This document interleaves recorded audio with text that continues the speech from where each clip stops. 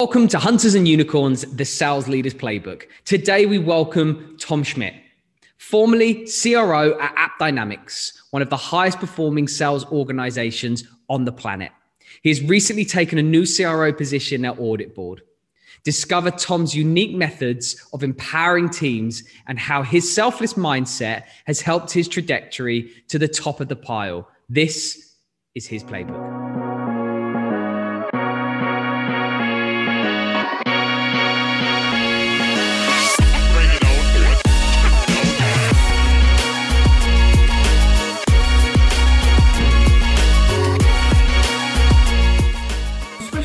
Series, the 33 CXOs, we investigate one of the greatest success stories in the history of software sales.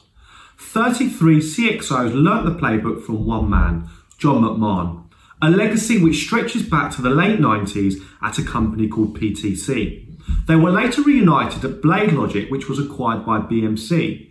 What happened next was truly remarkable. These CXOs went on to become the most prolific sales leaders in the software industry. They've raised over $22 billion in VC funding. They contribute to 4% of software turnover globally, 26 unicorns, 8 decacorns, and the companies they drive have a combined valuation of $230 billion. At Hunters and Unicorn, we're revealing their playbook.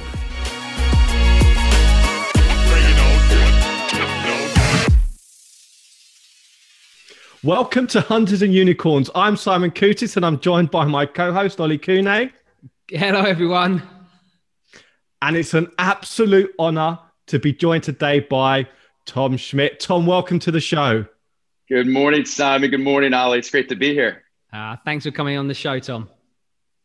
In the way of an introduction, Tom, formerly the CRO at the great success story, which is AppDynamics, currently the CRO at Audit Board. First of all, Tom, a big congratulations. It's obviously a recent move. Tell us a little bit about your role and the mission.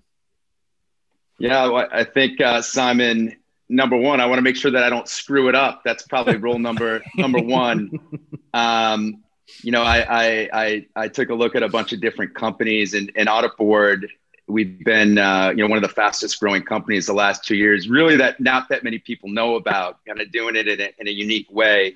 And, my job now is to come in and keep doing what we're doing great and do even more of it, at a higher velocity, and then keep growing this thing with great people and build this out to a true platform sale where I feel like we have a real opportunity in a space that's been around for a while, with some solutions that I think we're ready to go disrupt. Yeah. So obviously it's the GRC space, which if anyone can make it sexy, Tom, no pressure, right?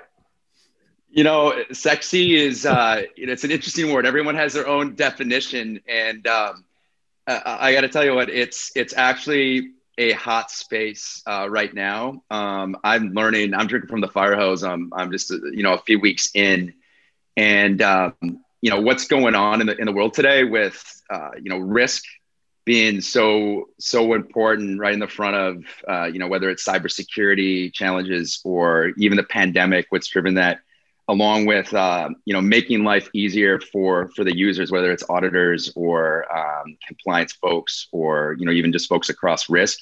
To me, that's sexy. Frankly, helping customers, and in a space that is absolutely growing. But we're gonna make it sexy. That's for sure, Simon. Great. Fantastic. Well, I was just going to say we're going to spend quite a lot of time talking about what it is you're actually doing and what you're implementing and how you're bringing about that change, because I'm sure that you've got lots and lots of ideas coming from where you've come from. I suppose what I wanted to do was go right to the beginning, Tom. So just really wanted to understand your entry into software sales. So take us right to the beginning of your journey. Yeah. I don't know if I fell into it or what. I didn't have a clue what I wanted to do, out of school.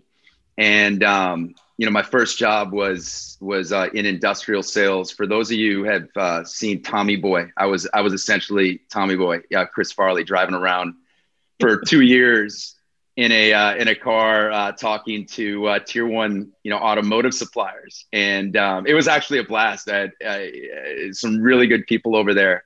But two things happened. Oh, by the way, I had a company car. I got to share that. Company car right out of school, a Chevy Venture minivan at 22 years old. It was pretty amazing driving around, and ultimately what there was two things that were really important to me. One, I wanted to get the heck out of the Midwest for a period of time. In the Midwest in the States, for those of you who know, it's frigid, it's cold. That's where I grew up. That's all I knew. And said, okay, that's one. Number two, tech was starting to get hot. At the time, I had a couple friends in it, and I said, okay, let's do that as well, and see and get into software. I thought that so I kind of pigeonholed San Diego, where I wanted to move. Looked at a bunch of different spots, and like San Diego is like 72 degrees Fahrenheit every single day. That's beautiful. And with a lot of naivety, thought that these companies are going to all want to hire me that are in this high tech, this industrial kid, living in Indiana, and that definitely didn't happen. They said, "Why don't you come and move out here first, and maybe we'll talk to you. You have zero experience," and that's ultimately what I did. So the first 6-7 weeks were amazing. I did a lot of surfing. I was just trying to figure out what's next, but just talked to a ton of people, leveraged my network. There was a guy that I knew that was at Qualcomm at the time, and he hooked me up, and I got to give him a call out. A guy by the name of Jesse Rubin, who was my first intro into software. He was at a company called Cardiff Software, about a 50, 60 person company. And that's how I got in. Ended up, just being a good cultural fit. And that's where it started. It's interesting. Obviously, you just dropped everything, backed yourself, and just moved west. It's just is that the kind of the beginning of the mindset? Obviously, you went on to Autonomy. You did software sales there for a while before, obviously, making the life-changing move to BladeLogic. But was that kind of the mindset you've always had, Tom? Just back yourself and foolishness, you could call it too. That it's.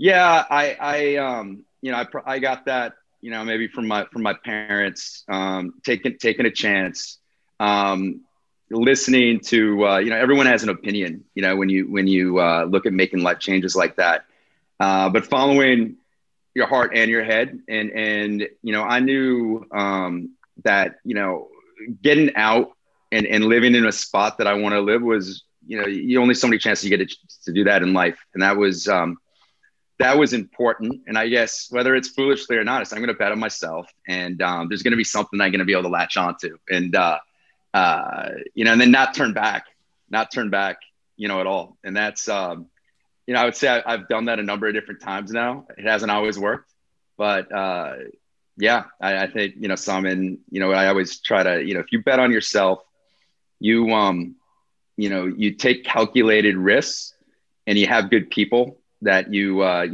your network, and you leverage them, typically good things happen. Perfect segue into BladeLogic, probably, actually, because surrounding yourself with some incredible people, in 2006 when you made that move. Just tell us a little bit about that transition from, were you always a good salesperson, why you were hired at BladeLogic, and, what really changed for you? Just take us there. Yeah, so I was, I don't know, I was a pretty cocky rep, at the time. I thought I was pretty good, right? And I had some unbelievable mentorships at Cardiff and Verity as well that kind of taught me the value sale. But I didn't know, hear about the BladeLogic tree. I didn't really know anything, about that, the PTC background and Medic or anything that went into it. And same thing. I reached out to my extended network. My wife's good high school friend, sisters with a guy by the name of Jeremy Rizar that was at BladeLogic. I didn't even know him. I reached out to him, and he knew I was trying to get, another role in software. And he's like, we got an opening in Chicago. You got to take a look. And so I had a couple different discussions with the hiring leaders, out there, and was really impressed. They're asking great questions. And then they said, okay, we want to send you out to Boston. And again, not knowing really the background, I did a little bit of research. You're going to meet with this guy, John McMahon, and just be yourself. And that's what I did. But I didn't, the tutelage and all the mystique behind it, didn't really know. And so I went out there.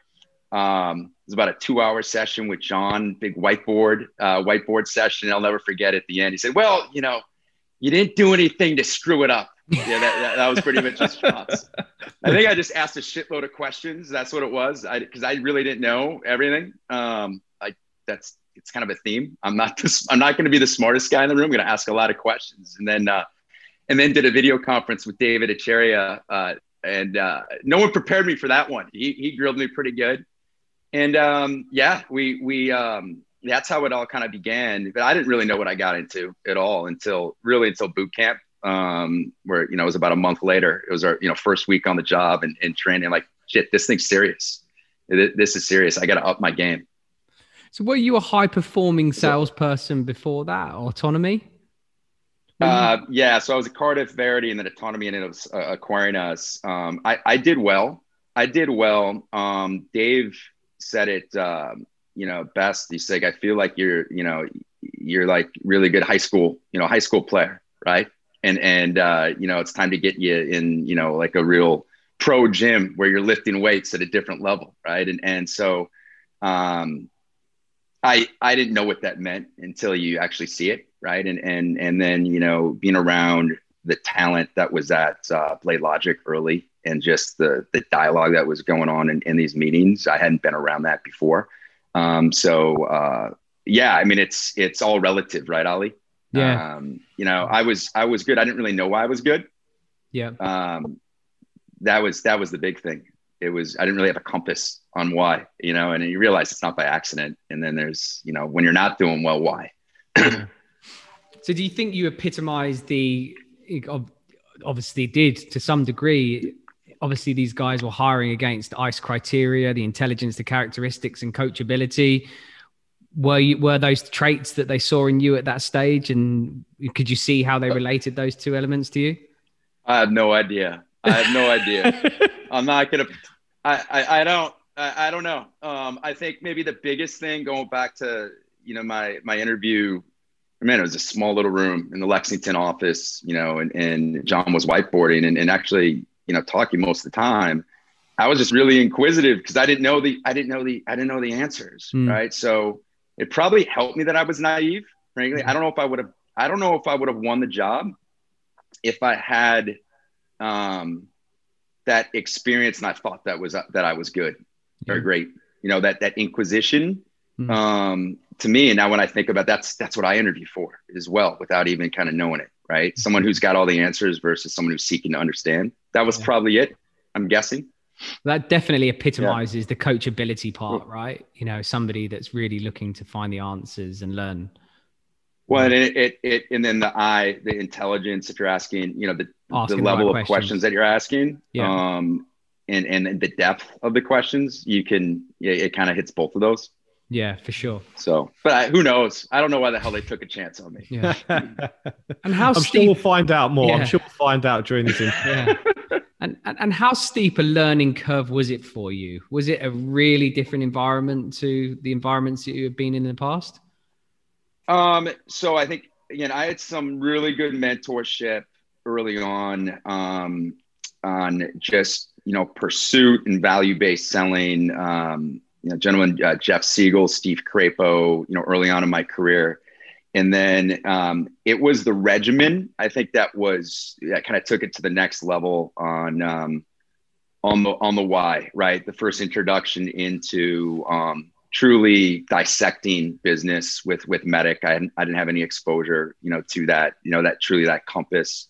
The amount of time that we spent on the product and me really learning the solution and the value prop and the differentiators was insane. So the boot camp, it was 5 days long.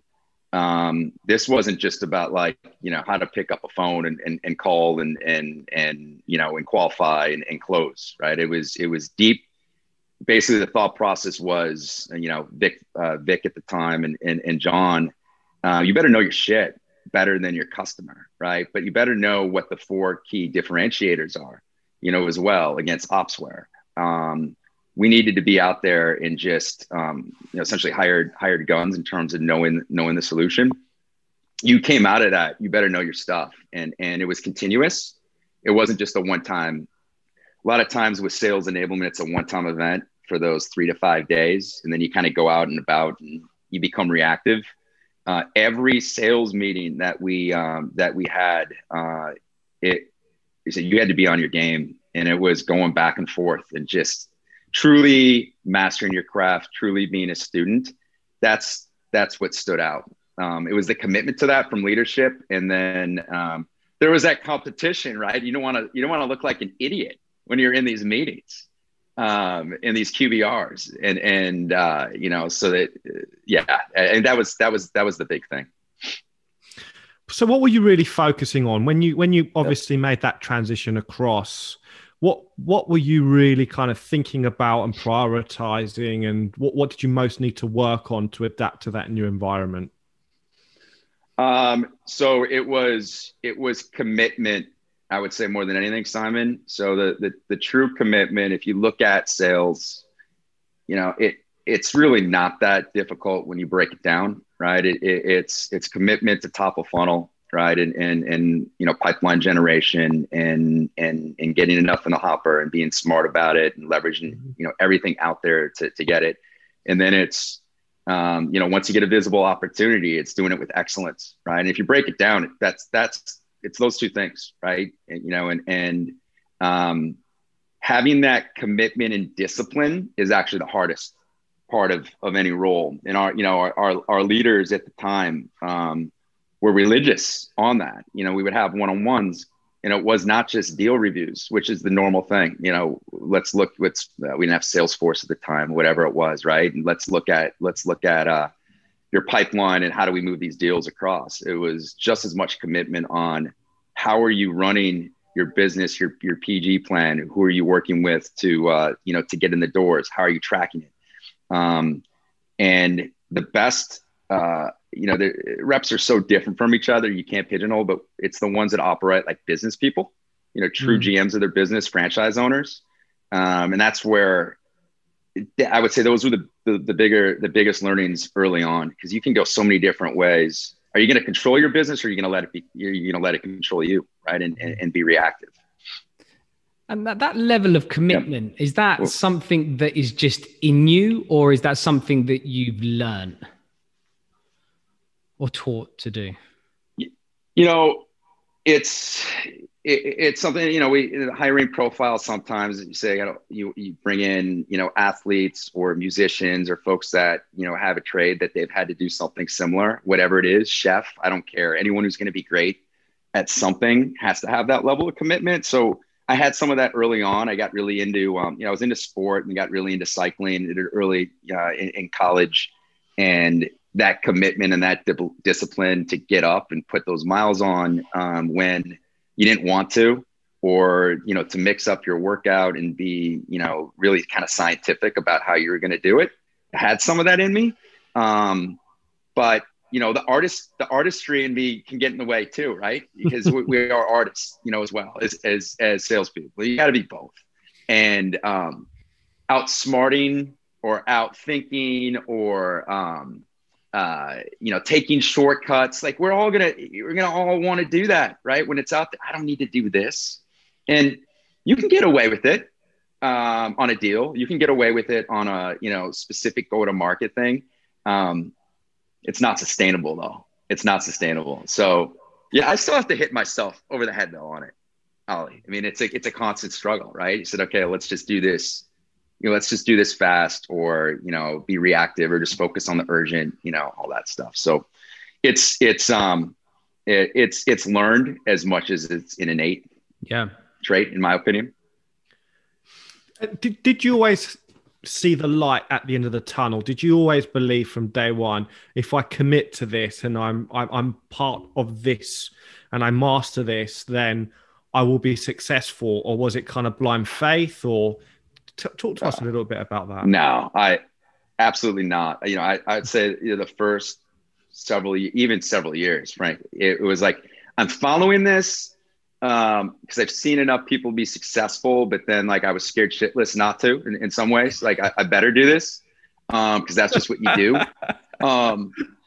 Until I saw like a deal end to end where I generated the lead and then ultimately closed it.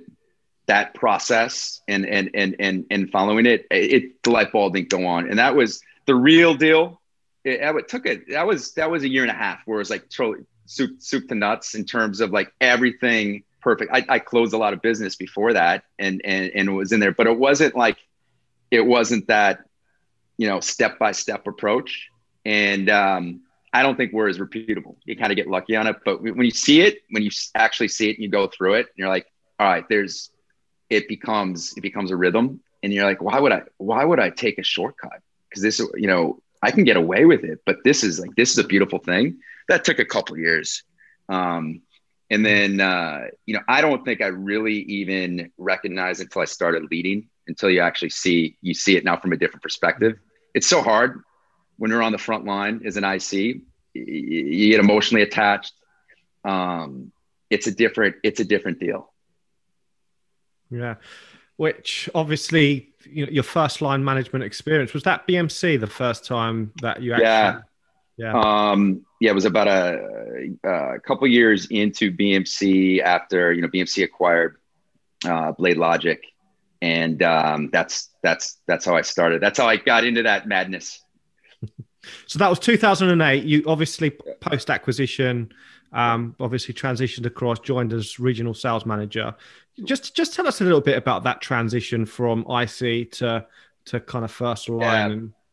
And actually it was about 2010. So I went from a, you know, kind of a Blade Logic specialist to then you know, kind of selling the entire portfolio still as an IC, and then you know, did well. And then it got to a point where I was spending more and more time helping interview, you know, the leaders, you know, other folks as a peer. I got really involved in the enablement side when we'd have our, you know, our QBRs and our sales enablement.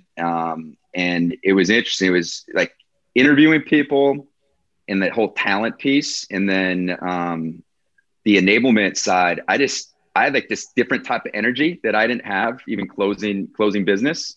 And you just kind of know. Right. And so that's kind of what triggered it. It was motivation. I said, you know, this is it. I want to get into it.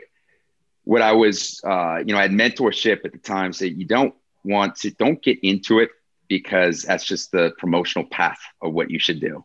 Right. You know, leadership isn't actually for everyone. If you don't have the right passion and the right why behind it, keep doing what you're doing, because it's a hell of a lot easier to be a great rep and you can control your own destiny, make a shitload of money, you know, all that. And so I probably held back a year and a half before I really wanted that. And then, you know, for sure got into it at the right time. And then, I haven't turned back. Did you have to make sacrifices to make that step up? I suppose first line to second line is probably a bigger transition in terms of, you know, those sacrifices for self, because you probably, you know, that there are challenges around that. But what sacrifice did you have to make that transition? Yeah, I think the big thing is, you know, you don't own your own schedule anymore, right? When you're in leadership, it's everyone else, and like having that selfless piece, you know, number one. Number two, you know, I felt like I had become a pretty good rep. You realize how different everyone else is doing their business, right? And if you don't have patience level around it, like forget about it. So those two things, I wouldn't say were a sacrifice because I was ready for it at the time. I had spent enough time and it was relatively natural. But and then the big thing is, you know, I had to find my backfill, you know, as well. Right. So that was an interesting process. I think I did pretty well on that one. He's gone on to do pretty well, but that was it. I think frontline leadership for me though was relatively natural. I had a blast and an amazing team, you know, that first year. And I knew it was like, all right, this is the right this is the right deal. But yeah, your schedule isn't yours anymore. Yeah. How did you know you were ready to make that step? Yeah, like I said, it was the stuff. I'm a big thing, like whether it's when you go to bed at night or when you get up, like what gets you going, right? And the strategy of building a team, bringing in talent, developing them, while developing them, seeing them be successful, like it was like more of a entrepreneurial, being the true business person, than just running your own territory for me. And you should be like operate like a GM as a rep, as well, right? I see, but it was a little bit bigger, a little bit more strategic, more of a puzzle. It was just a natural feeling. I don't know if there was one moment. And then I thought that was the case. And then once I was in the seat, seeing, some incremental value that maybe you can bring to someone, and then actually see it happen.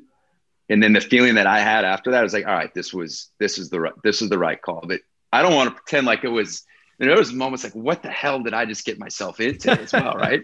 I mean, shit, it's a different deal. At this point, from a commitment point of view, obviously you've obviously just made that decision to go from an IC to a first line manager, where you're going to sacrifice money. You're going to make a lot of sacrifices against what you've just mentioned. At that point, are you consciously making the decision that, I'm just going to go to first line management? Or are you setting yourself at that stage, career aspirations to become CRO, to become hirer? Yeah. You might not believe this. The only job I ever asked for was frontline leadership, because I wanted to get into leadership. I never thought about, I want to be area director and then regional vice president and then run like that whole deal. We weren't calling it CROs at that point, but like that was so far out there. I didn't know if I, wanted to do that, whether I had the talent to do it. It was this thing, out there. And this is where like the mentorship, and I think just thinking through stuff, just like we say with sales reps, you focus on your people as a leader, you focus on developing them, you focus just on that part. Typically the promotions will happen. If that's what you want, you're going to be in a good spot. Where I've seen the challenge, I think it's been one of the secrets to my success. I always seen what's next in the FOMO or, the hype aspect of that, or the title chasing. You can get away with it, kind of just like a deal, right? You can get away with maybe getting that promotion. I don't think it's sustainable, Ali. I really don't. Because you're not honing in on the stuff that matters. Yeah. And people see through it too. Like, the leaders I work with, they're pretty sharp. They don't, it's not about CCing them on a note, to look good, or having, having that conversation about how great I am or how I want. Like, they will do skip levels and talk to the team and like, what's Tom doing well? What are you getting? Are you, they don't even have to bring me into it. They can tell about the development and the team, focus on that. And so I had people directly and indirectly say that early on, and it's core. It's core, and then it's something that I actually now, when I rate, my leadership, it's something that I look at. Right? You don't have to be, friendly to me and niceties to kiss my butt. Like, do your job, right? Yeah. So making that next step up to second line manager, what did you need to focus on? What did you need to work on to make that transition? I know you said you didn't ask for it, but you obviously are now thinking, are you complete selflessness? Just talk us through that. I was awful my first 6 months. I was an awful second line leader.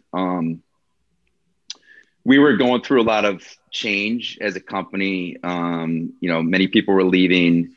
I was only in the first line role for like 11 months. And to now, be a leader of my peers, I didn't own it at all. And I lost myself. It kind of, you know, often I wasn't being myself. I was being who I thought I should be, is now an area director. And I almost lost the entire area. I was truly a disaster. And it took some folks on my team who were reps that I used to, you know, be peers with, to basically say, dude, Tom, like, what the hell's going on with you? You got to get your shit together. Like it's visual in my head, like these conversations. And yeah, it was almost like that rock bottom moment.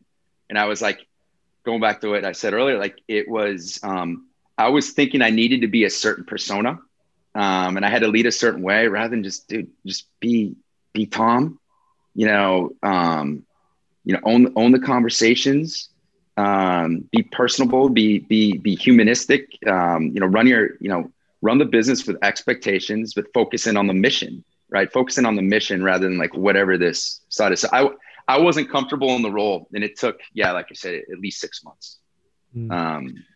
I almost lost it. Is that because obviously with the playbook and the big reputations, and you've obviously got John McMahon, a big personality, a big inspiration. Obviously, a lot of people started to, let's use the word mimic John McMahon's leadership style and really try to replicate that. Do you feel that perhaps you fell into that trap initially and you weren't really your authentic self? Is that something that you really needed to work on to break through and find your own leadership style? Yeah, it's a really good question, Simon. I would say, and it wasn't just at that moment, whenever I feel like I've lost my way, I mean, it's happened even after that, as a leader, is when I don't know about mimic, but I was trying to be something rather than just owning the role and realizing I'm in this role for a reason, and be authentic to who I am, you know, who's Tom, versus whoever that great leader was before me, or whoever that great leader who's been doing all the training of leaders. And it's funny that we talk about like the intelligence of hiring great people, whether it's reps or leaders, right? Well, they're intelligent. You can't bullshit them. And when you're not being authentic, you are bullshitting them. And like, you lose. It's so easy to lose an entire team or a person when you're trying to be something, right? Rather than just like truly be you. Yeah. And yeah, so like, again, it hit me like this early on, is that, and I think I was pretty natural in that first line role, because I was just me, and I owned it, lost it, owned it. And there were a couple other times where I've lost it, you know, but to go back to that initial piece, you know, whenever that was, you know, 9-10 years ago, you go back to the well, and you're like, be authentic, be real, be vulnerable. Your team, it's not about being perfect. It's not about being a specific role, you know, just truly own it. And yeah, I think that's so critical, especially now, today's day and age. People don't have time for bullshit. Yeah, totally agree. And it's really interesting. Yeah. I think, you know, focusing on what Simon was saying there, I think, you know, when you have got these individuals that have been so, I suppose, instrumental into, you know, teaching you and mentoring you, it's quite hard not to morph into that individual, thinking, do you know what, this is what I liked about that person, and, you know, this is what I hope that people would like me for. Because I think, you know, it's. Yeah, well, you know, and you've had many of them on the podcast, right? I mean, there's some magnetic personalities that, you know, that you know, whether it originated from Blade Logic or, you know, came in, you know, to BMC, that they're doing big things now that I've worked for, and they're amazing, and they run, you know, they not just can control the room, but, you know, they're inspirational, but they're also training, all that stuff, and it's really easy when you're learning from them to say, okay, I want to be like that. Yeah, I want to be like that. And I think the key thing is take the data, you know, take the message and use some of that. But you can't. There's only one John McMahon, right? There's only one Dolly. There's only one Jeremy. I mean, these folks are their own personalities and persona, I'm not going to get up there and try to, and I've done it a couple of times. I'm like, dude, who was that? Yeah, I'm going to be, I'm this guy from Wisconsin, right? Or they call us cheeseheads here. Like, I got to have my own way. But until you own that, until I owned it as a leader, it's like I was trying to be something. The team sees it; they see through it immediately. It's crazy, and it's more than just accepting who you are. It's finding your own style, your own way to inspire and develop and all that stuff. Do you think you could go the opposite way to that though? In that you're trying not to be. There's probably as I said, the opposite to this, which is then you kind of counteract that, and trying to be somebody you're not by being somebody different to the person that you're not. So I suppose actually identifying, and I hate to say it, finding yourself and finding your own management operating rhythm must be a really, really, really tough process to go through. It is, because, at some level, especially as a rep, we're trained to be chameleons a little bit to whether it's mimic our prospect or our customer. And kind of when you get into leadership, what I've found, like the people that I've loved to work for, is they're consistent. You know what you're going to get, with them. And I might not even love the style all the time, but like it's consistent. They are who they are. And they're also, going to play to, on one-on-ones, especially. There's a difference between like group settings versus one-on-ones. They're going to play to, my motivations and my interest, as well. But I think it's really important to have a consistency as a leader, embrace your own sense of style. And then when we're having the individual discussions, playing off the motivations and the why, whatever it may be, to whoever you're working with, right? And it's a tough balance, though, Ali, right? Yeah. It's a tough balance. I don't think you need to overthink it. Truly, I think some of this stuff, it's like anything in, like, whether it's sport or like, you do this enough, trust it, and then we're not robotic. Right? Unlocking the why is one of the parts to your playbook, right? So elaborate on that for us a little bit. Talk about. I tried to do it relatively early on. It was somewhat natural to me. And it was something I spent time on thinking, like, once I got into leadership, I had 4 individuals on my first team that were so different from each other, that were at different levels of their career, different age brackets, different experience. And so I think that experience early on, and different levels of success, spending time with them, mapping out their franchise, their industry, but really it wasn't just about like the account pursuits. It's like, what the hell do you want to be? Like, what gets you going? And what is your why? Right? I wasn't asking that necessarily, all the time, but it's amazing what you can get out when you lead with that. Truly, everyone's motivated a little bit differently, and some do want the career path, and they already know they want to be CRO. Some have no interest in any of that. They want to control their own destiny and just be a professional sales executive. Some are. It's amazing, this type of stuff that you can get out that's family based, right? There's this deeply rooted thing that happened in their life, right? And it's such a asset as leadership to know that. If you don't, you're missing just key ingredients, to inspiration and basically, laying down the foundation, which is the playbook. That's not going to be. You can't do it the same way, for everyone.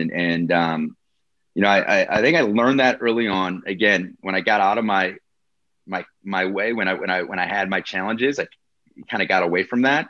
Anytime I went back to that, typically good things happen, right? And the amazing thing that happens then is you build this relationship with your team where it's so much bigger than just the deal. It's so much bigger than the transaction. It's so much bigger than just pipeline generation, everything that we talk about in the playbook, which is really, really critical.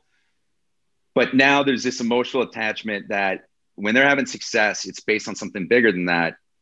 And they want to have success for me or their leader too, right? It's like, you know, many times where we were down in a quarter, and where reps they had gotten their big deals in place, and they were well over, you know, 100% for the quarter, maybe for the year.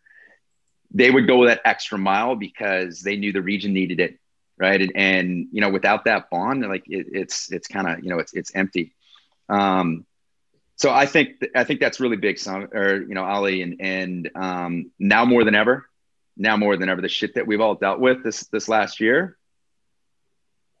If you don't have that connection, I think you're a dying breed as a leader. I really do. I don't think it matters what playbook you have. Yeah, that's actually another element of your playbook, isn't it? Build selfless high performers. That's something that you try and nurture and really, and that's all kind of linked into the why. But just tell us a little bit more about that. The selfless high performers? Yeah, the selfless high performers, yeah. Yeah, you know, I think a big thing is it starts with what I hire for. You know, there are, you know, serial successful salespeople that I'm not interested in bringing in because I don't, you know, after enough conversation, they're not selfless. It's about themselves. It's about how much money they can make. It's hard to unlock that why. And I know they could be successful, but my thought, I would always take someone that is multidimensional, right? Whether they've gone through something in their life or they're chasing something that's bigger, again, than just a title or just just money. There's so much more that I feel that I can do with that individual to make them great. You know, it's funny. I'm officially a Pelotonian now. Peloton. I'm sure you guys are on it. So I actually did a great workout this morning. My guy's Alex Toussaint.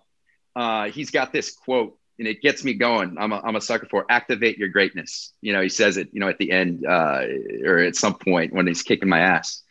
And that's what this is all about. It's truly how do we activate people's greatness, and they, you know, so many have it inside of them, but it hasn't come out, right? But that's why it's so important to unlock that. And I'm a big believer that whatever someone thinks they have, there's always a little bit more. There's always a little bit more that they can give if you can find whatever that is, right? As a leader. So but it starts with recruiting the right type of people that actually want that. And then it's our job to develop the hell out of them and truly make them great, right? They signed up, they took a chance. Now, what are we going to do to make them great? You focus on those two things and have, you know, the playbook in place. That's how you make something magical. So do you go through, do you get your first, second line and whoever it is that is managing those individuals, do you actually get them to go through that exercise? And do you have a specific exercise in being able to unlock that why? Yeah. You know, it's iterative, Ali, but you know, one of the things that we spend a lot of time on with leadership is, you dissect the team and, you know, you probably, and I think it's been talked about on these podcasts, the whole concept of skill will, right? Where really understanding where people are, right? Do they have the skill in the playbook, but they also still have the will to be great? And then it's a constant, like things change. Like I said, I've been at times where early on, I didn't have the skill, but I was going to do anything, right, to just absolutely annihilate it. And then a year and a half later, there's sometimes something going on, or I had stuff going on in my life where I had the skill and my head wasn't in the game, right? And so as leaders, we have to be on top of that. We have to be on top of that stuff. And it is going into, you know, the personal aspect of where people are in their life. And that's, to me, it starts with the one-on-ones. The one-on-one cannot just be about deal review because you miss that whole piece. It hones in on the development. It hones in on the why of that individual and what are we doing to get there, right? And so, yeah, that's a big piece. And it's a transition for many new leaders once they get there to start thinking that way, because they've been really transactional as reps and really good. And then if we bring in folks from the outside, they haven't typically, thought of it that way. It's let's open up Salesforce. Let's go into our commit deals, our upside, let's look at the pipeline. And that's the one-on-one. To me, you can do that. You can do that over email. Like there's going to be times where, you do the deal reviews and obviously we're going to be looking at leading indicators in the pipeline, but the development piece, that's critical, right? And that's how you unlock that greatness. I think there's, whenever I look at any previous manager or, person that I've aspired to, it's somebody that's helped me achieve the goals that I've set myself. And they can be work goals, they can be personal goals. They can tie the two together, right? So by driving and really getting to understand what that person's motivations are and motivator and genuine, and as a manager, genuinely having a passion to help somebody get to those, you're gonna form a bond which is going to only bring positivity and closeness. You do. And then the beauty is, because this doesn't mean we're still not going through all the things that matter to run your business, right? Yeah. But when you can connect it to that, a lot of this is pattern recognition, right? And you see it many, many times where someone who's been uber successful and they're doing all the right things to have new business meetings. They're, for the first, let's say 5-6 quarters, right? They have the pipeline, they have the proof of values, all the kind of the key things, for success. And then it starts to dip all of a sudden for like 2 months. It's typically not by accident. No. Like something is going on. So to be able to like connect those two together, because you actually understand what they care about, that conversation's different than like, what the hell is going on with you? It's more of a scoreboard type approach. To me, that's what's sustainable. And that's kind of that next level of leadership. It's not about just transactional, right? Mm-hmm. It's kind of taking it to that next step, but it's hard to do because we're moving fast, right? And I've gotten into many bad habits, but it's that whenever I'm centering on that, things become a lot, I would say for me, at least a hell of a lot more clear. Which then obviously helps with the retention part of the business, right? Because if you're personally attached, then retention. It's interesting. Say, at multiple times at 2 different companies, even when many people left or senior leaders, or I was even at a time where we became privatized, and it was really, really difficult. Many really successful reps and leaders still stayed on the team. And when everyone was coming after them, right? And the big thing was that emotional attachment, the fact that they were getting developed by their leader. They enjoyed the people that they work with. They knew that their leadership cared. And then there's always going to be times where there's just an opportunity that's too good that they're going to pursue, but they're not running away, and then on the opposite, I've observed it too, and I've been part of it, and a failure this way where things are humming. Like reps they're actually, they're crushing it. They're doing all the right things, and then as a leader, you should never really be surprised, right? If someone leaves, but you're surprised. Typically, that reason is that lack of connection. Something's going on the home front, personal front, whatever may be going on. They're actually doing. The book of business looks good, but something's off, and that to me is those are the tough ones, right? These are like, that's a miss because we were moving so fast. Yeah. And do you think that's a big part of BMC, that point of Blade Logic? Obviously, the acquisition of Blade Logic by BMC wasn't necessarily the most desired job in the world to work for BMC at that time, but do you think that people stayed on because of that reason? Because I think for a period of time it was pretty cool, and I was still so new and young in my career, and I didn't really know what to make of it. Right, I went to Blade Logic because it was smaller, it was high growth, it was entrepreneurial, and then at the time BMC seemed massive, right? $2 billion company and 6,000 employees. What was really cool there, though, was it wasn't just the BladeLogic folks that stuck around. It was seeing the cultures merge together, right? The folk, and I think that's another just thing that I'm conscientious of.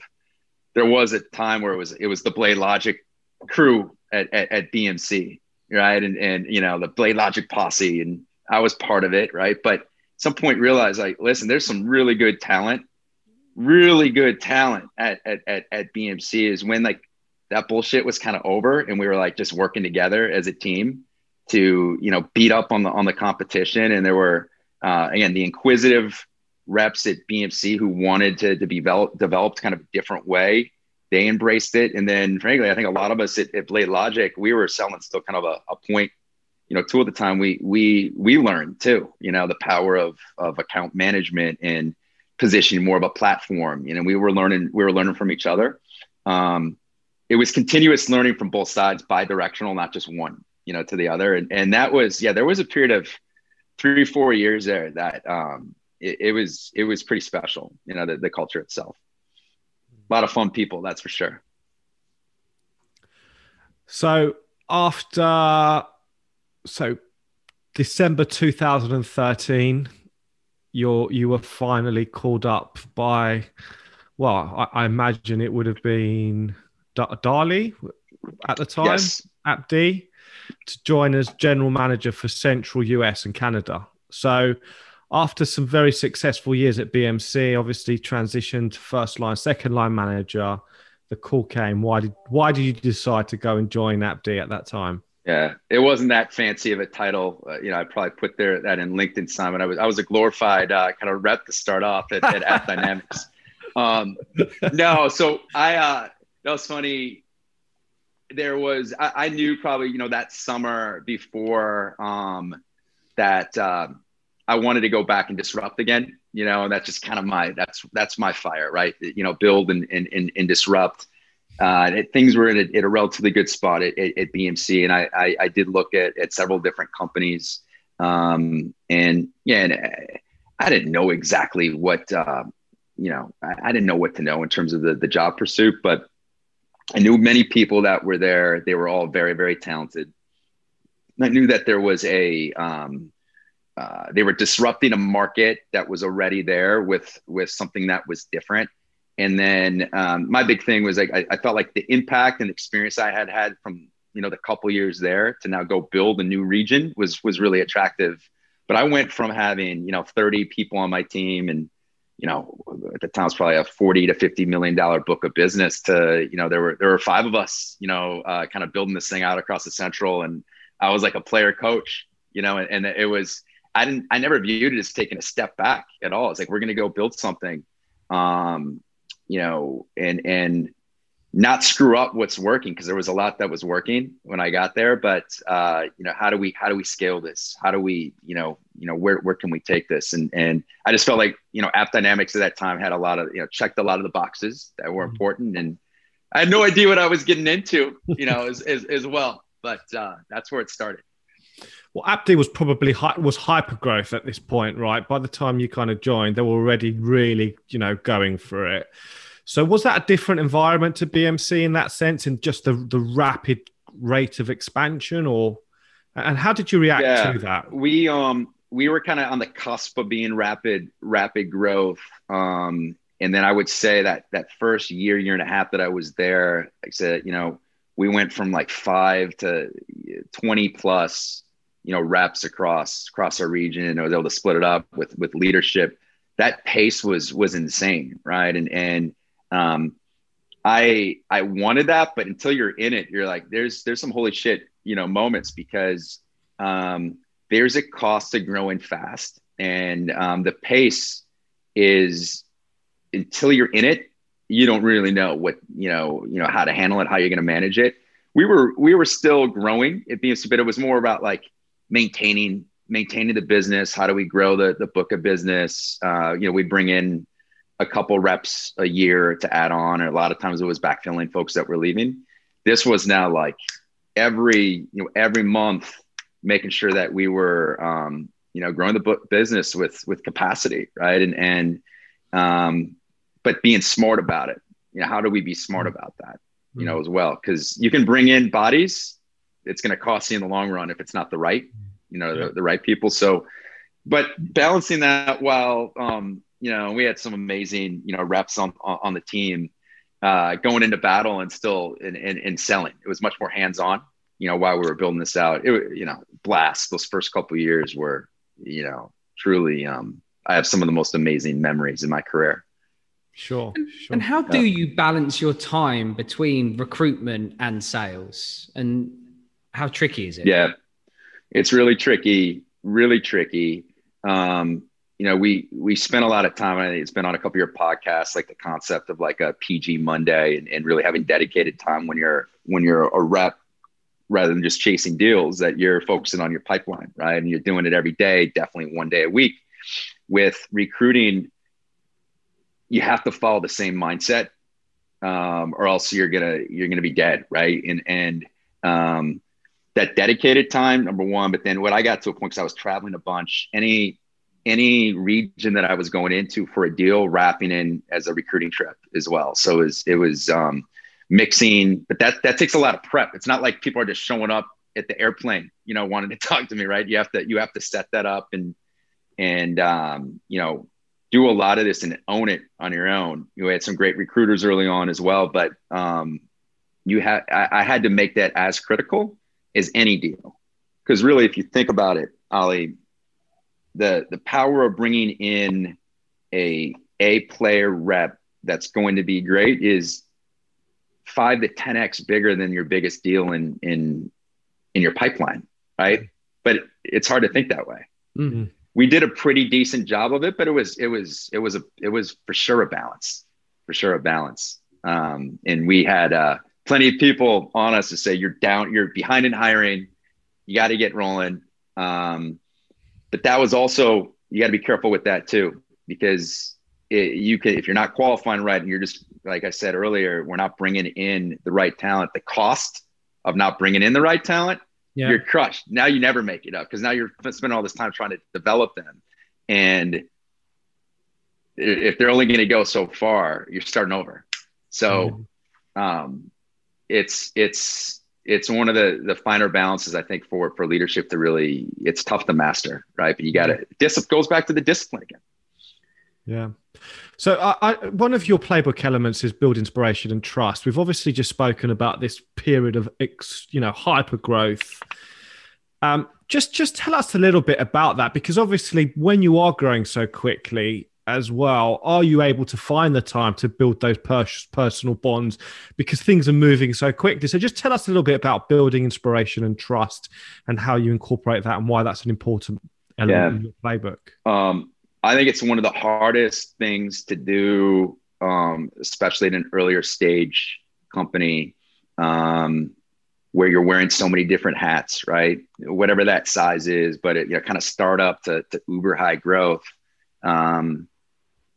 If you're not purposeful on it, again, we have so many different things that we're doing, and you can lose sight of that personal element. I'm probably even doing it now, right? Just a few weeks in at Autoboard, losing sight on kind of that why and of the people, on the team, because there's 70 things that I need to go do. So it's dedicating that time, and again, being mindful of it. It's really tough, to get it. I think the big thing that is important, though, for all leadership, and my kids tell me this too. I got 3 daughters, and it's like, I've gotten better at this. I still can get better. But when I'm at the dinner table, putting the phone away and actually being present with my kids, and like my wife would say, like, Tom, like 0% is better than 50% Tom. Like, so like, just go into your office, and when you're present, be present.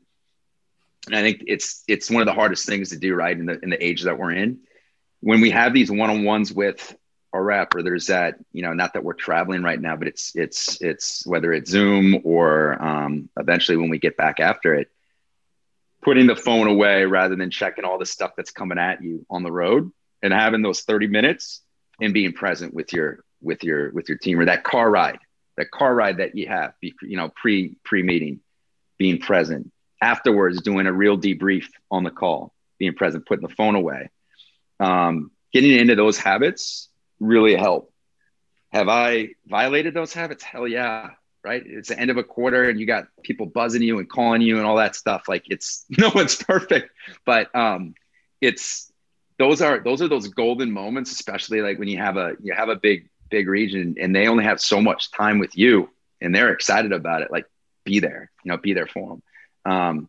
I try to be conscientious of it, but yeah, I fail and sure every day on it. I think that goes back to, as you said, when you reflect that working experience. I've got 2 children myself, and those times, those important times, something that you think is important at that moment in time, as you said, sat around the dinner and that message comes through and you're in the middle of a conversation with your wife, with your children, and now all of a sudden your whole CPU brain power has now been just directed at whatever that problem or whatever that message said. And it is such a hard discipline. And yeah, you've definitely got to be a special character, but I think you're right. I think, you can get to a point of being 70, 80%, or as you said, even 50%, that at least you're doing it most of the time. Then you're conscious of it, right? Yeah. And, I think there's silver linings of this last year. I think that's one for me personally, is whatever we want to call this, the great pause, right? But the value now in family and friends and others, when it's been taken away and you can't see them, to just put shit away and hone in on what really is the most important. People I've seen gotten a lot better at that, and actually they don't tolerate as much as how it was before. So I think it's going to be this thing, like once things open back up, are we going to learn from this year truly what is important? And those interpersonal connections with your family, friends, but then your team, those are bigger moments. You will grow your company faster if you actually own those rather than whatever the hell is on your gosh, we got Slack, WhatsApp, text. What else am I missing? I'm not on Snapchat, guys, but does anyone remember that text that you responded to? No, it's being present, with your team. But I gotta hit, like I said, I hit myself daily. The greatest thing about having kids is they're relentless, you can't get anything away with them. Right. And they call me out all the time. So that's great. So obviously AppD is considered the fourth big iteration of the playbook, right? So you've got PTC, then you've got Blade Logic. BMC was a further evolution. I think AppD was the great success story and a further iteration where you've probably got the biggest concentration of a lot of those inspirational leaders all there together. You've got Jeremy, yourself, you've got Dana, you've got lots and lots of big characters there. Why was AppD such a success story, and what really evolved and what crystallized from the previous iterations of that playbook? Yeah, I mean, I think it comes down to a few things that we've talked about, but even being more purposeful. And when it's the 4th generation or the 3rd generation, I think we learn from the things that were great and do more of it, right? And double down on those. And then stuff that maybe we struggled with the playbook, how do we continually refine it? And that was commitment at the very beginning.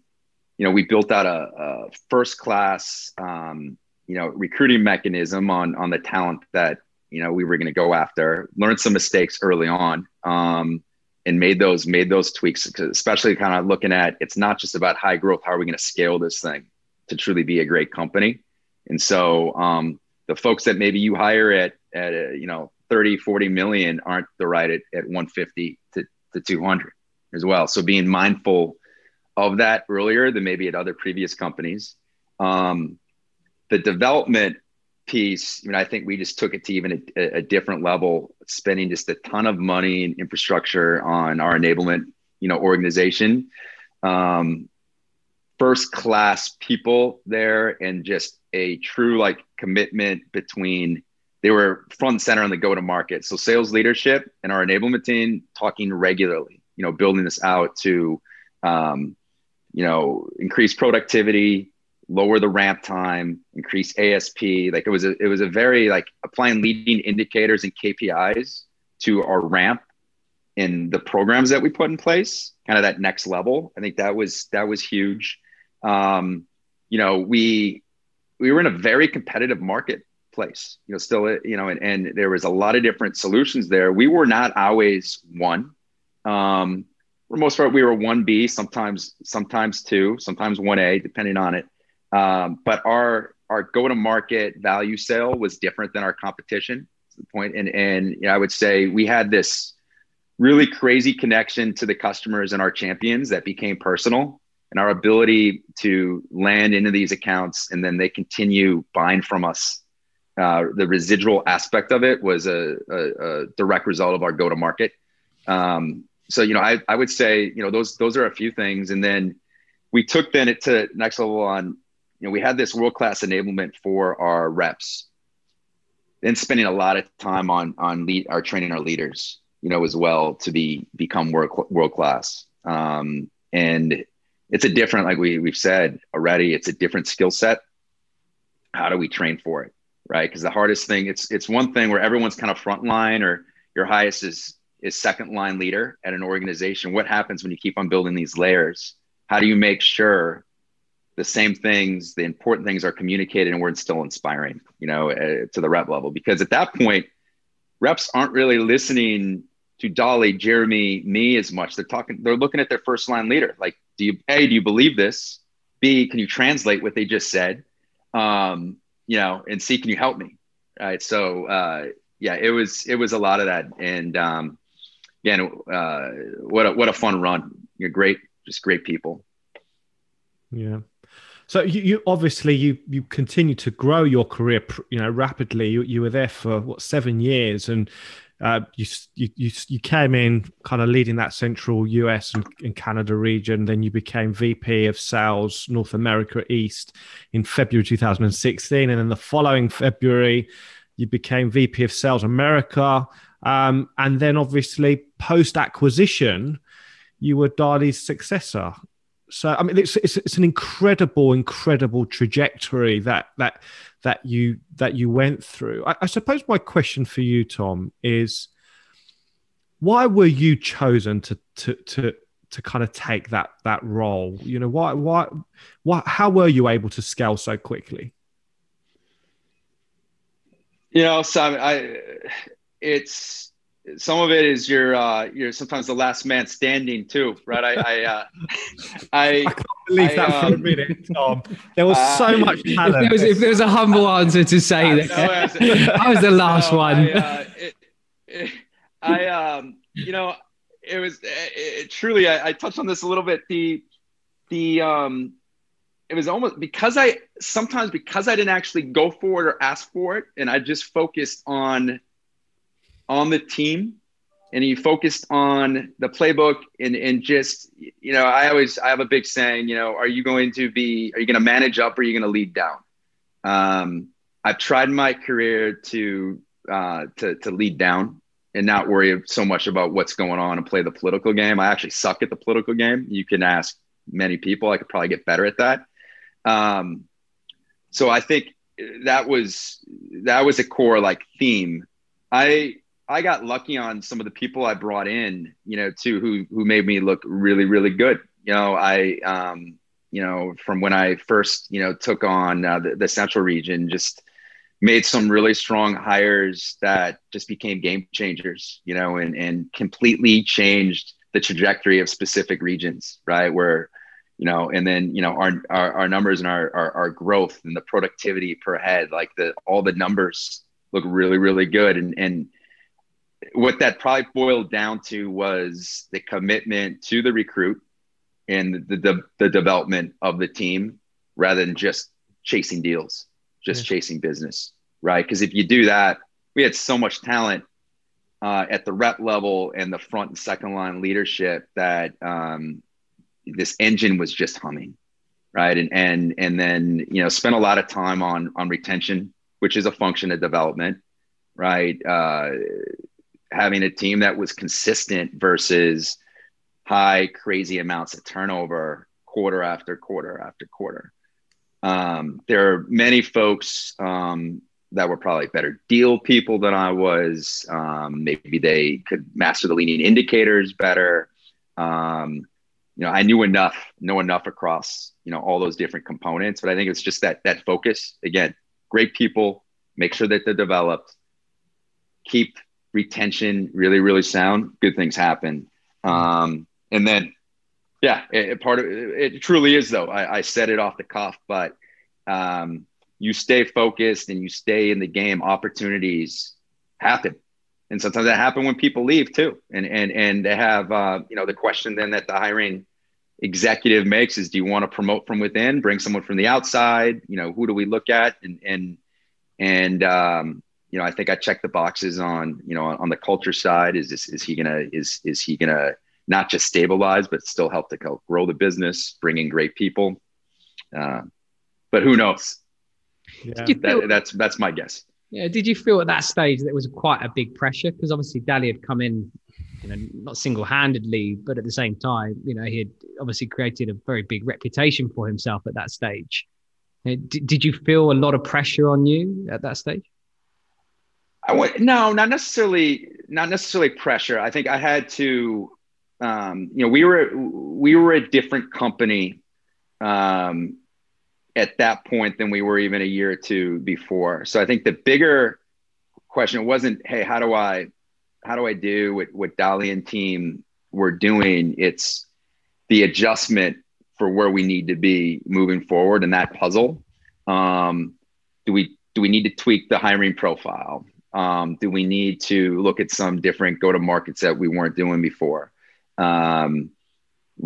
Going back to the why, right? Because the sales force was re-evolving, because we did have folks that were going to go build again.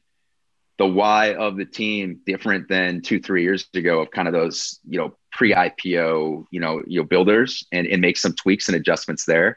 That was a big thing, having the experience to work with other amazing regions worldwide, who are kind of on their own island. I just, how do I stabilize that, right? Coming in as the Americas guy, right? And boy, did I learn a lot, on that side of the house. And then, the whole second half of the year was essentially remote, right? And so that's a whole nother deal now. Teaching, inspiring, still producing in that environment. I didn't know that was going to be the case when I signed up for it, right? None of us did, but great experiences, with that. But it wasn't something I necessarily I had asked for. It wasn't going back. It wasn't, do I want to be CRO? No. This was, am I going to be able to learn some different? When I'm going to challenge myself? What am I going to learn? What don't I have in my bag of tricks? Can I get better? And that was the biggest reason I took it. So interesting. Yeah. And so obviously, I was going to say, you've now made the transition across to Audit Board as their CRO. Yeah. This is obviously a completely different, path for you. There's a lot of, firsts for you. There's no direct link to the tree, right? In terms of, so this is completely out of the comfort zone, right? Obviously, Battery Ventures are behind it. You've got Michael Brown, who's obviously on your board, but I suppose that's about as close as it gets. So are you going to try and nurture that type of kind of playbook within the business, or are you going to try something a bit different? Yeah. What's the plan? Yeah. And it was interesting. I had a purposely and planned out. I knew I wanted to take, since the BladeLogic days, going hard for 14, 15 years, right? And so like, I'm gonna do this right and take a pause, transition out of FD the right way, and take a pause and just talk to a ton of different people, right? Without a massive timeline. I needed it. I needed the break, and spend a little time with the family, and then it was such a cool experience. Talk to 30 plus different companies, CEOs, founders, venture capitalists, my own network. And I took the approach of kind of like, let's just have lunch, right? Let's have a discussion, no strings attached. I was told that is like, don't overqualify, early on, just having conversations. What was important to me, I wasn't looking so much at space, but it was, are these going to be a group of people that I'm going to want to go into battle with, right? Or and work with on a regular basis? Is this a place that I feel like I can have impact in based on where they are as an organization? And then the third piece, call me crazy, the puzzle aspect of it in doing something different was actually very attractive to me, rather than just rinse and repeat. I looked at some bigger organizations, and the stage that the audit board is in had so much success as an organization doing things a certain way. And to be able to come in and hopefully be able to not change the game. This isn't a 180. I have no interest in doing a 180. It's really understanding what's working, and then how do we make some pivots to truly make this into a special, legendary company, which I think we really have the opportunity to do. What's really an interesting, now that I'm on the plate, we talk about like on the recruiting side. So we went in, audit board, found a wedge in the GRC space that no one was selling to. And there's just really archaic solutions in selling to the auditor, which is actually pretty big across, every organization has auditors, right? And went in with, we are going to build the greatest UI, and we are going to have the best user experience to just get this mind share. And that's exactly what they did. And to really get this feeling, where we're saying, wow, I want that, right? Because it's going to solve problems that I've been living with, because there's, former auditors that start, Jay and Daniel. What they also did was, hire former, really, really smart people from, whether it's, the Big Four or others that were former auditors, to help take this go to market. And our company is comprised a lot of, former auditors. What I got to tell you is the intelligence, character, coachability of these folks, like, nail it. 10 out of 10. And I shouldn't let this secret out. I'm going to tell my peers, like, this profile carries over very, very well. So they didn't have the outside sales experience, but intelligence as hell, gritty. We're used to working long hours, and really inquisitive and coachable, and want to continue learning, right? And want to continue learning. So first is, how do we now we've done a really, really good job on, going to a segment within GRC. We keep on purposely building onto it with this, it's an outcome-based engineering approach, which is all about, business value and really having a platform that makes sense to the end user. Risk compliance is now becoming massive on top of audit. A real opportunity to now continue doing what we're doing really well, selling to who we know, and now going to other profiles that I have, some comfort levels in as well, across IT security, across risk, and starting to position even more of a platform, because we have the solution for it, but it's a multiple persona sale. So the playbook, I feel like it's not just this rigid thing where you just lay down everything, soup to nuts. It's, continue to recruit great people, and working with the great people that we have here that are going to be able to help us do what we do really well, and then pivot to this platform sale.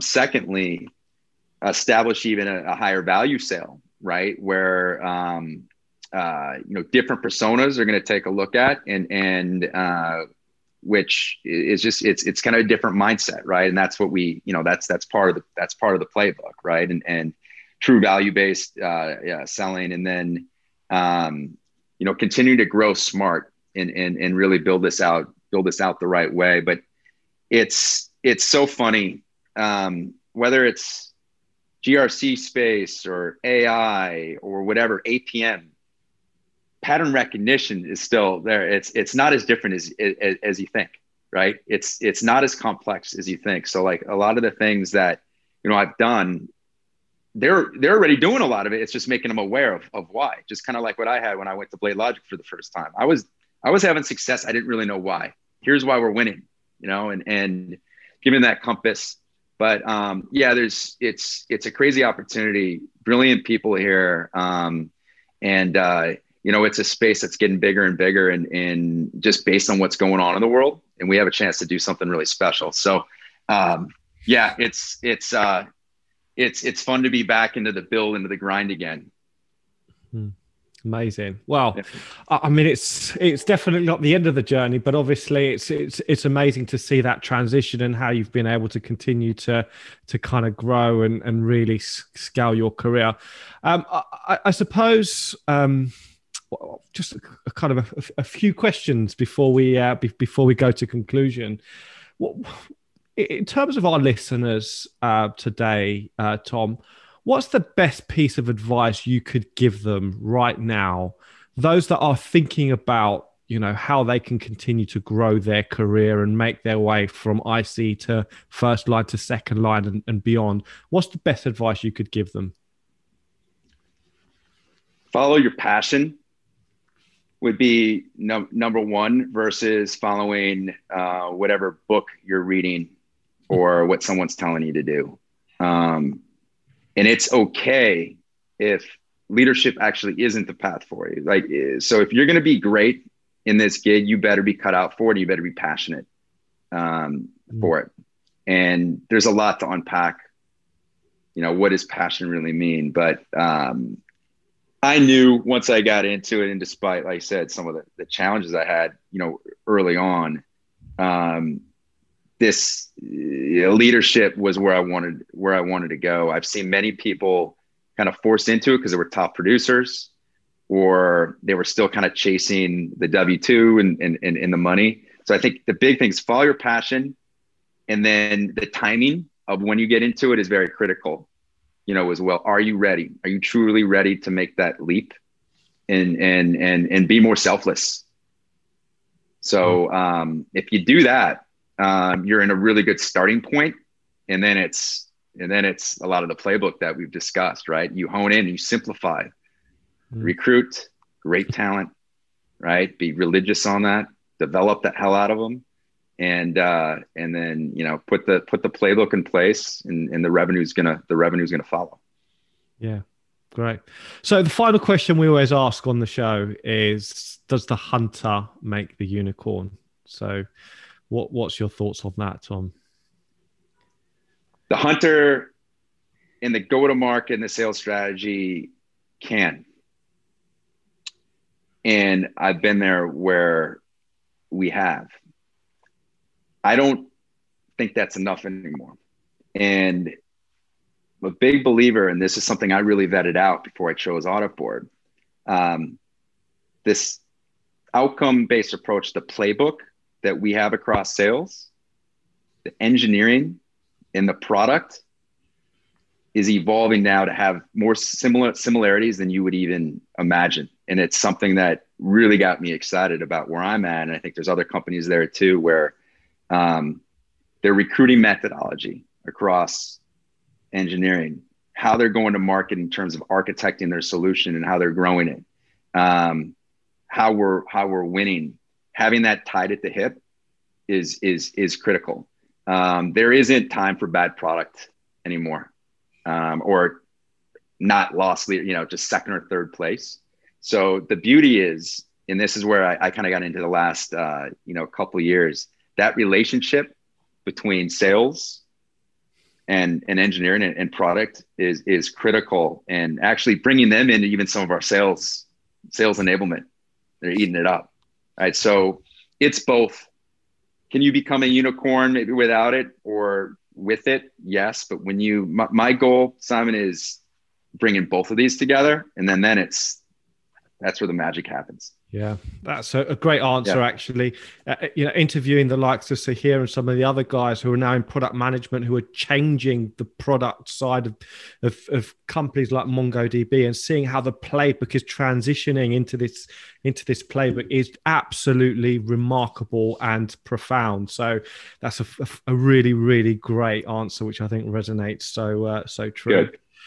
So this is the point when we reflect on what we've heard today, Tom. And I think Ollie and I and all our listeners and all our viewers will agree that it has been a truly, truly, a great session with you today.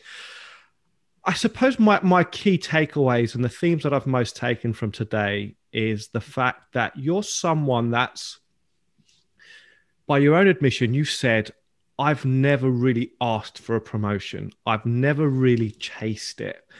But I think what you have done, Tom, and what has enabled you to grow in the way that you have, is that you've always focused on the thing which is the most important, and that is the selflessness built on those interpersonal connections. And by really activating greatness within people, by really understanding their why, really understanding their drivers, their motivations, to a certain extent, almost breaking past some of the not the personal professional barriers, but really pushing that barrier to the point where you are really able to understand what's going on in that person and get the very best out of them, tapping into their why, getting their buy-in, creating those selfless individuals by really creating that connection.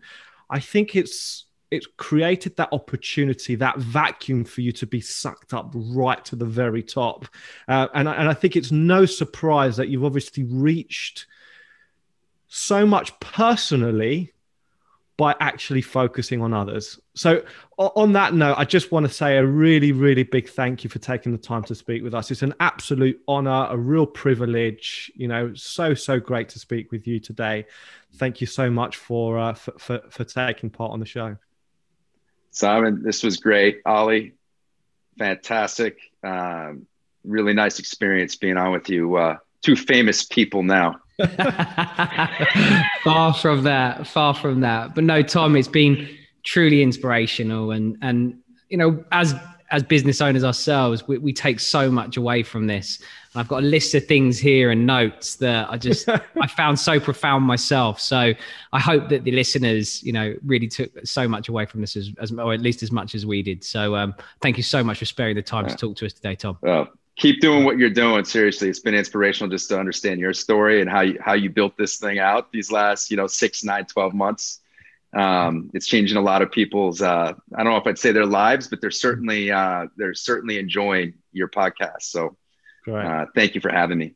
Absolute pleasure, Tom. Thank you so much. So to our viewers and to our listeners, we hope you've enjoyed today's session.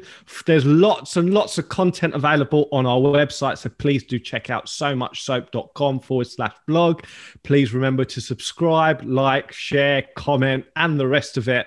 And we look forward to welcoming you to another show very soon. Thank you so much. Thanks, everyone.